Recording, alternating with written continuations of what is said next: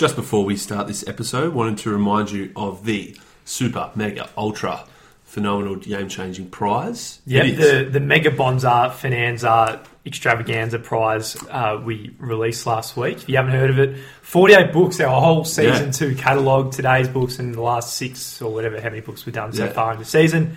Bang, all yours. Yeah, mate, we're not making it sound serious, but it is a serious prize. All 48 books that even one of those could seriously change the trajectory of your life. 7 Habits, Think and Grow Rich, Start With Why, and all 45 others that we're going to do this season. Yeah. So there's 3 ways to enter. One is to fill out the survey at whatyouwilllearn.com/survey. Very short, and you go straight into the prize. Yep. Number 2 is you can write a review of our podcast, and we'll easily find you through iTunes. And number 3 is to buy a book, buy a book. Send us either a picture of the receipt or a picture of the book or something, and you can enter 3 times if you want and have 3 times as much chance to win by doing all 3. Yep, fucking get on it. Good shit. The other thing we want to wish a big fan, Karen Davies, she's off to Tony Robbins. Literally 12 months ago we were there and she found our episode where we did a review and said she's going this year. So huge effort. It's going to definitely change her life. Tony Robbins is a wild motherfucker, and it's seriously one of the best things, probably the best thing I've ever done. Yeah, and mate, and another throwback to March, we interviewed Janine Ellis, Shark Tank, Boost Juice, author of The Accidental Entrepreneur. It was an interesting interview. You can tell it was one of our earlier ones, but mate, towards the end I dropped an absolute bomb that nearly crashed the whole interview. Yeah, it was an absolute lead balloon. It was such a clingy... Mate, she was talking about yoga, and I was like begging her to go and do a yoga class with her because I live down the road from her. But anyway, we actually went and did a yoga class with her today. Yeah, she was launching... She did a yoga class raising money for charity. Do you remember the charity name? Share the Dignity. Oh, nice. I didn't for lesser privileged women. Mate, so there was about 40 chicks and us two up the back. I didn't know it was girls only. Yeah, it was chicks only. And I only realised driving into the actual yoga class, but chicks only. We're the only 2 fucking idiots in the back, looking very out of place. But we gave it a crack. Yeah, we gave it a crack. I think Janelle was happy to see us. Yeah. Good chick. Anyway, let's get into it.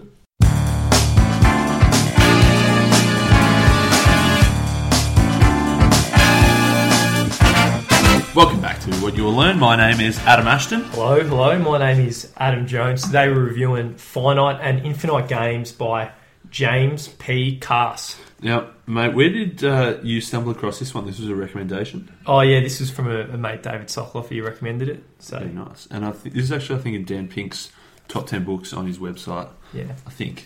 It's come up a few times. It's a few people's favourite book of all time, that's for sure. And there's some good stuff in here. Yeah, it's confusing. Mate, what was the comment you made to me? I think you said, I know it's good, I'm just not smart enough to get it. Yeah, exactly. I'm in the same, but I think this is the same as when I read Art of War, and when I read some of Ralph Waldo Emerson's stuff, and this, I know it's good, I just don't get it yet. Yeah. Maybe in 10 years, if I'm a bit smarter, I might get it. It's one of those things, I think, this time we read it, we probably understood, or me personally, I understood maybe 5 or 10%. And then probably the next time I read it, I'll probably understand a different 10% at a different time in life. Yeah, correct. Or he's just a confusing shit writer. I think it's just real deep philosophical stuff that I'm not ready for, that's for sure. Yeah, it's extremely deep.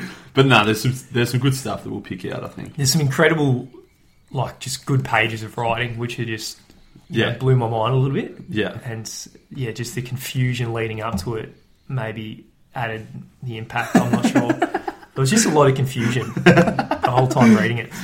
We've got to read between the lines a bit as well. Yeah, so it's going to be a hard one to review, I think. I think we'll see how we go. We'll see how we go. Yeah. So basically, he says there are 2 types of games. There's one that's finite and one that's infinite. So I guess as a bit of a description of a finite game, it's sort of everyone agrees on the rules. It ends when all the players agree who the winner is. There's a precise beginning. There's a definitive end. You can't play alone. There must be an opponent. There's only one winner. You can't be forced to play. You must choose to play. Anything else in terms of definition of a finite game? Yeah, no, that's good. And then infinite game. There's no boundaries. Be that temporal, spatial, numerical. It's internally defined rather than externally defined. And so it's sort of, again, you have to choose to play. You can't be forced to play, but you sort of, you make it up as you go along almost. Yeah. Okay. And then since each play of an infinite game eliminates boundaries, it opens the player to a new horizon of time, it says. So, and finite games can be played within an infinite game, but an infinite game cannot be played within a finite game. Yep. So the listeners are probably thinking, what the fuck you on about? We'll get into that as well. He says that finite games are played within boundaries, whereas infinite games play with boundaries. And so you're always testing the boundaries. You're always trying to take it to that next level because it's an infinite game. You never want it to end. So whenever it looks like ending, that's where you change the rules, test the boundaries, and take on and go to that next horizon and open up the next phase of the game, I guess. Yeah. So we'll try and get into a bit of context here. So a finite game, he says, like, not everyone can be a corporation president or something. So a finite game might be someone who's choosing to be an engineer or a lawyer or something like that. Whereas an infinite game isn't necessarily choosing a role because you have like an infinite roles.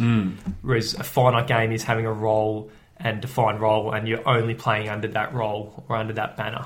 Yep, I like that. Yeah. So as well as like he says that for a finite game, a title is given at the end of play, and then a name is given at the beginning of an infinite game. So it's sort of like, as you said, that you play the game, you're working in your role, you play the game, and by winning the game, like competing against your employees, winning the game, you get that title of, manager of whatever or president of whatever.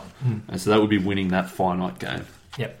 And then with rules, so inside that game, so a finite player will play within these rules. So if they're playing, say, in a corporation and their goal or of their finite game or the prize is to win that title, then they will do anything in the rules of that game to get that title. Whereas an infinite player plays with rules. Yep, I like that. Changes things up. I like that. For a finite game, it's all about, as I said, it's all about winning. It's all about getting that title. And the most important part of getting the title is having the public acknowledgement of winning the title. Yeah. Unreal, man. Yeah. Does that sort of make some sort of sense? Yeah. So that was part one. Yeah. So So I've got quite a bit more on part one. So certainly. Go on. So the constant attentiveness of finite players to the progress of the competition can lead them to believe that every move they make, they must make. So they're always looking at the competition. So again, in the context of like someone in a corporation trying to get a title, they think these actions are the only actions available to them because everyone else around them is doing it, and all the competitors are doing everything in this finite game. So it touches on, and I think this is why Dan Pink really loved the book, it touches on the idea of autonomy. Yeah. Like you don't, as a finite player, you really don't have autonomy. Yeah, that's some deep shit. He says that at the very start, pretty much the definition of both types of games is that you can't be forced to play, you have to choose to play, but within the finite game, because of that fixed lack of freedom and autonomy, they feel like they're forced to make certain moves. Yeah. And they feel like that's what they're forced to play. And so in the finite game, you're playing a role. You're not really being an infinite player, which is like, I guess, more a bit on authenticity. So like what he says, the issue with a finite game is the issue whether we are willing to drop the veil and acknowledge it is, if only to ourselves, that we have freely chosen to face the world through a mask. So you're putting this mask on of a finite play, trying to be... an actor. Mate, is that me reading between the lines or that was literal? I don't know if it is read between the lines or that's what he's saying, but either way, it's fucking good shit. But for me, that was actually one of my favourite parts of the book, just that idea, I guess. Yeah. Yeah, no, I'd agree with that. I'd agree with that. Any more on part one? Yeah, just let me catch up. Yeah. Sorry, mate. He talks about surprises as well a little bit. Yep. He says in a finite game, the best way to win is to surprise your opponent, do something that they're not expecting. And that's why whoever's like sort of leading the way likes to control the game to reduce or prevent those sort of surprises. And that's how the players try to control the future. Yep. Whereas in an infinite game, you expect surprises because that's the whole point, is to have constant innovation, constant surprises. Yep. That's right. And another thing another theme touches on a little bit is vulnerability. So because finite players are always putting this act on to be on the role, play the role player, they can't be vulnerable, whereas infinite players, prepare themselves to be surprised by the future and are playing this game of life in complete openness, and they're not attached to an outcome. So they have some kind of vulnerability and exposing one's changing identity and exposing one to ceaseless growth, it says, and to be the dynamic self that is yet to be. That sounds like some serious deep shit. That's some deep shit, That's man. some good. That's like some of the Buddhist books we've done, don't not becoming attached to an outcome Yeah. as well, yeah. So- yeah, no, I like that. Mm. I'm going to have to listen back to that one as well. Yeah, there's a lot of here. And then there's it also goes into power and strength. So Yeah. with finite players, they're playing for power, and power is like how much resistance can I have relative to others. Mm-hmm. So for finite games, they're contending to power, and which is for a small selected number of persons, whereas an infinite player, it's all about strength. And this is paradoxical because it says, I'm not strong because I can force others to do what I wish, which is power, but because I can allow them to do what they wish in the course of my play with them. Mate, that also sounds deep as well. Yeah. I like that. I'm going to blur the lines between that and chapter 2, which talks a little bit about power as well. But he's saying that you don't win by power, you win to be powerful. Does that make sense? So in that of a finite game, having that title then makes you powerful. So you don't win through your power, but then if you become the president of whatever, that in itself, that title makes you powerful. Yep. And he says the law is only powerful because people obey it. The law itself means nothing until people obey it and enforce it. Mate, love it. Good cheers. Yeah. So we're on the chapter 2 now. Have you got anything else from part 1? No. Part 2, he talked the bit I liked a lot. First of all, he talks about you can't play alone. You can't be a self without a community. So he talked a little about society, culture, but I liked a lot he talked about property, which I thought was really cool. Was he talking about when it was property like the literal property is in a house, or is it more like stuff you own? Or Yeah, I think, yeah. Stuff you own. I think stuff you own. Yeah. yeah, stuff you own. Basically, he's saying that he says that property is sort of the compensation for the difficulty it took to obtain it. So by you winning property after a finite game, that's because the sacrifices and the difficulty you went through of the game to win it. That's your compensation. You get the property at the end. Yeah, love it. He How says- how does Infinite deal with that? We'll get to that. Yeah. Maybe. He says that so for property to be worth the game that you played, and the value, I guess, of the property, the value of what is gained has to be greater than what you expended. That makes sense. Yeah, totally. And he says that this is, I think, where maybe it's infinite. I don't know. I think, well, he goes into the idea of wealth, and this may be where it touches on for Infinite. It says wealth is not so much possessed as it is performed. Yeah. This is where he's saying that, you got to draw attention to your wealth, because he's saying the wealth is showing that you've sacrificed all this time and energy and effort in order to gain it. And so if you've got all this property without this theatrical display of wealth, then he's saying that you're just a fucking dog because you've beaten everyone and got this wealth, but now you're doing nothing with it. Yeah. So he's saying that you've got to justify owning it by consuming it. Does that make sense? A little bit. Yeah, so he's saying that act of consuming it, in a way, recovers for the loss. Yeah. And this is where, so then he also ties into saying that if you've got too much wealth, that's where theft and tax come in to try and even it out. Yeah. So he's saying that if anyone's got too much money, then they start taxing them and give to people who've got less money. Which is good. Or property. I don't know. That's just what it happens. It's not good if you're rich. I don't know if he's passing judgment or not. Yeah, I don't know. It's but you're doing well because you're not using his words. I can only say it through his words. But yeah, again, this chapter goes into boundaries, and so he talks about the difference between a society which is finite and culture which is infinite. Yeah. So I like this bit. Every move a finite player makes is within a boundary, or toward a boundary, whereas an infinite player, it's every move the person makes is toward a horizon, and when an infinite player moves toward that horizon, the horizon expands and and new options and new possibilities come out within the state of play. Whereas, say, use the context again of the working in a corporation. Yeah, it's all finite. Every move you make is within these rules, and you're not going to be able to have new possibilities in play just because you're stuck in this one yeah. I think we're back on track now. We're back on. Good. I think we lost the audience for a bit, but we're back. Yeah. And if anyone hasn't worked out yet, you want to be an infinite player, not a finite player. Yeah.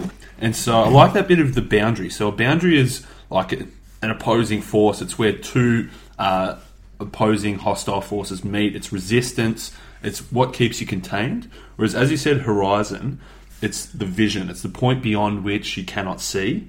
It's limited by incompleteness. It's not attainable. And as you said, you can never get there because every time you move towards a horizon, the horizon shifts further on. So you don't want to be just playing within the boundaries. You want to be always moving towards the horizon, which you can never get to. Always constantly growing. Mate, that's phenomenal stuff. Yeah. I love it. So, yeah. You got any chapter 3 time? The last thing he said from there was just saying that, and he used an example of, I think, Alexander the Great, that he's saying that, if your identity is based on you always winning finite games, then he says you completely, I guess, break down and self-destruct when you get to the point where there's no more games. So he's sort of like saying that if you're always playing finite games, and again, I guess we'll try and relate it to the corporate ladder, if your game is to always win the game, get the next title, move to the next level, when you get to the top, you lose all sense of identity because there's no more competitors. There's no one else to fight. Yeah. And if your whole identity is based on fighting and winning finite games, when you get to the top, what do you do? Yeah, you're lost. It was a rhetorical question, so yeah. Yeah. Good. Love it. You can't do anything. Mate. Okay, now. It gets weird, doesn't it? So the book gets it takes a fucking sick twist. Yeah, mate, I'll let you cover the sick shit. You got a sick mind. He starts talking some real superior man, deep sexual sort of stuff. Yeah. Some odd stuff. So when I started reading this, I was like, fuck, this is Mate, I'll let you expand. But it says, infinite players do not play with sexual boundaries, but with sexual boundaries.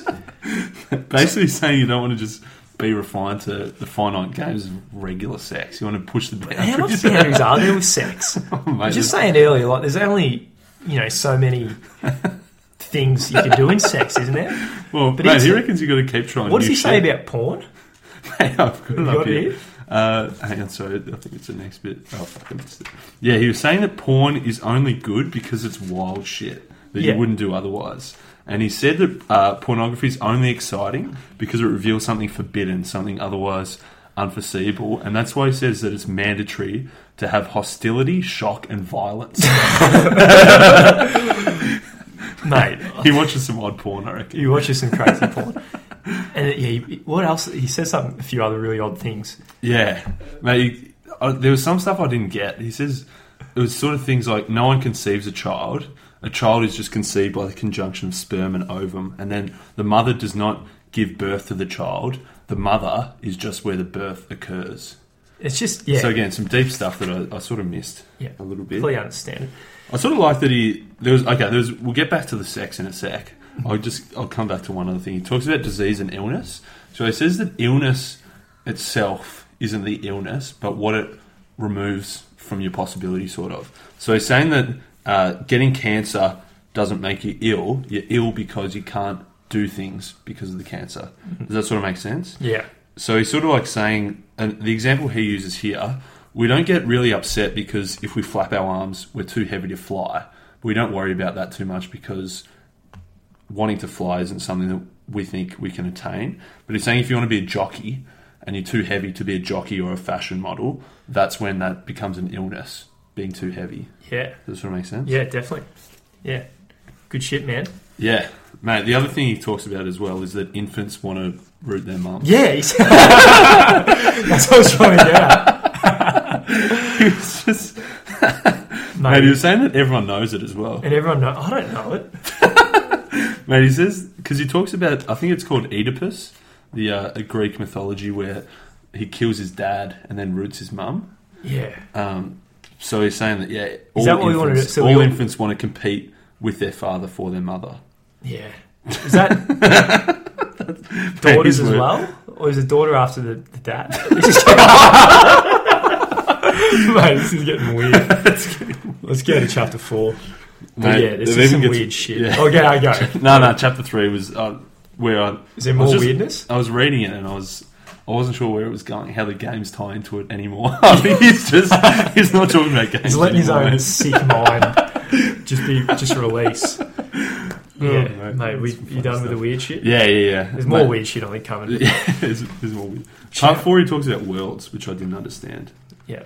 So, yeah, again, so he says a lot about time. So, late in the game, time is being consumed really rapidly. So, and later in the game, errors are more disastrous. So we look back at youth as the times of our lives because we have so many possibilities as a finite player. Because as you move through, all the possibilities seem to close in and time's being consumed rapidly and the moves you can make decrease a lot. That's sick. I missed that bit, so keep going. Yeah. So for the finite player, freedom is a function of time. So as we get older, we lose freedom. But for the infinite player, time does not really pass because each moment is a new beginning. So each moment, and because you're moving toward the horizon, there's all these new possibilities opening up. So you're not losing. So time isn't a function of your freedom or vice versa. Yeah, sick. Yeah, I love it. Yeah. The only bit I like from here is saying that in the finite world, victories occur at a certain point in time, but the titles you win are timeless. So the titles never age or die, and that's why you can always say, back when I was 14, I won 9 national gold medals for swimming. That's my titles. Is it? Yeah. Did you really? Yeah. Good on you, man. Well done. See, mate, I won the victories at the time, but that title's timeless. Yeah. But, mate, I'm stuck in How the old finite. were you? I think I'm like 13 or 14. So you're just living off that? Yeah, I'm stuck in the finite world, mate. I'm stuck in the finite. I need to get to the infinite side. Yeah. So, yeah. Cool, next part. So, mate, chapter 5. Chapter 5, nature is the realm of the unspeakable. It kind of points out in here, we experience the unspeakability of nature is utter indifference to human culture. Yeah. So just saying, nature's always there. It doesn't matter if we're here or not.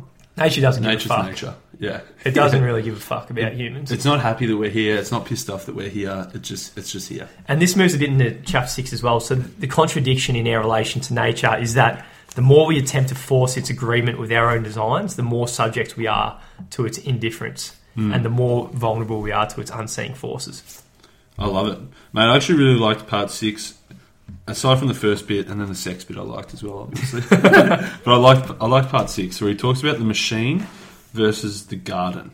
And so the machine is sort of, the way of saying, technology or the machine. He's saying it's these calculatable cause and effect sequences. So you do something happens. Whereas he says the garden or nature or whatever else it is just growth, maximize spontaneity in that the machine, you have to put effort in for the result to happen, whereas the garden, the energy comes from within. Yeah. And so and the example he uses machine gardening sort of, so if you you're not trying to force the spontaneity of the garden to grow, you're just allowing it to be spontaneous and harnessing that spontaneity. Does that sort of make sense? This is where also, when was this book written? I don't know. I'll have to check. But anyway, so he's saying that using machine to control something means that we actually end up being controlled by that machine. And so I think this is coming true as well. Yeah, 100%. Yeah. So he says that machines don't sort of make us... machines don't make us machines, but we ourselves turn into machines by using the machine. Yeah. Does that make sense? Yeah. And so he's saying by using it, we just become robotic, and then we treat other people like machines because they're using machines as well. Mate, it makes sense. Yeah. He also says that we buy fancy machines, not because we feel we need it, but because everyone else is buying fancy machines as well. Mate, yeah, spot on. I'm not sure how it ties into Not games, but the machines always turn against us in the end. Yeah, that's what he says. But it does. The book does go like that. It goes finite and infinite, and then it just goes on this random tangent, complete tangent, and you don't know what it's got to do with anything. But it's probably got something to do with something. Yeah, I think he Yeah, I think you're saying another thing. He says you can never reach a goal until you get rid of the machine. So if you use a machine to dig a hole, the hole's not there until the machine's out of the hole, and you don't use the machine anymore. Does that sort of make sense? If the machine's in the hole, you don't have a hole. Mate, my brain's like just spinning. I don't know. You're talking about travelling cars and stuff, but it might be too far. Yeah. There's some good shit, but it might be too far. Mate, you got any more in there? The last thing I want to say on part 7 was about myths and storytelling. I didn't have too much, but he says that any storytellers don't convert their listeners; they just offer a vision, and then it's up to you. Again, back to that autonomy, you to choose if you want to listen to their story or not. Mate, that's it. Did anyone understand anything of what we said? Or mate, I don't know. I don't think we understand what we're saying. But there's some really cool stuff. I like the idea of in a finite game, choosing. If you choose to play a finite game, you're playing within rules, and there's really no possibilities coming down the track. Yep. Whereas if you play in an infinite game, you're always moving toward horizon, and new possibilities are opening with every move you make. Yeah. So I like that. Just I guess it helps you be more self-aware with some of your choices you're making. That's sick. Yeah. I think you're right. I think we need to reread this in about 20 years because I'm not smart enough right now to get it. Yeah, totally, man. I've got about But anyway, we did our best, and I think we unpacked everything we learned from it. So yeah, be an infinite player. Don't be a finite player. Basically, if you understand what that is. No, it was first published in 1986. Oh wow, it's 1986. Yeah, cool. So mate, that's it. Let's have a finite song. It's finite. The song of the fine. We're playing games. Finite and infinite games. I said we're playing P. Coss. I said we're playing games. We're playing games. There's finite games, infinite games. There's rules, boundaries. Push the motherfucking horizon. It's infinite, baby. You must play. If you must play, then you can't play. You have to choose to play. Choose to play autonomy. Have a surprise in your life. Move to the horizon. More possibilities. More possibilities. If you're an infant, then you want to kill your dad and root your mom. Oh, yeah. Cause my name's Jane P. Coss and I love pussy. He loves that pussy. Loves that pussy on a Friday night with his wine and his pussy and a wine and a red wine. Pussy and a wine and a wine. Pussy.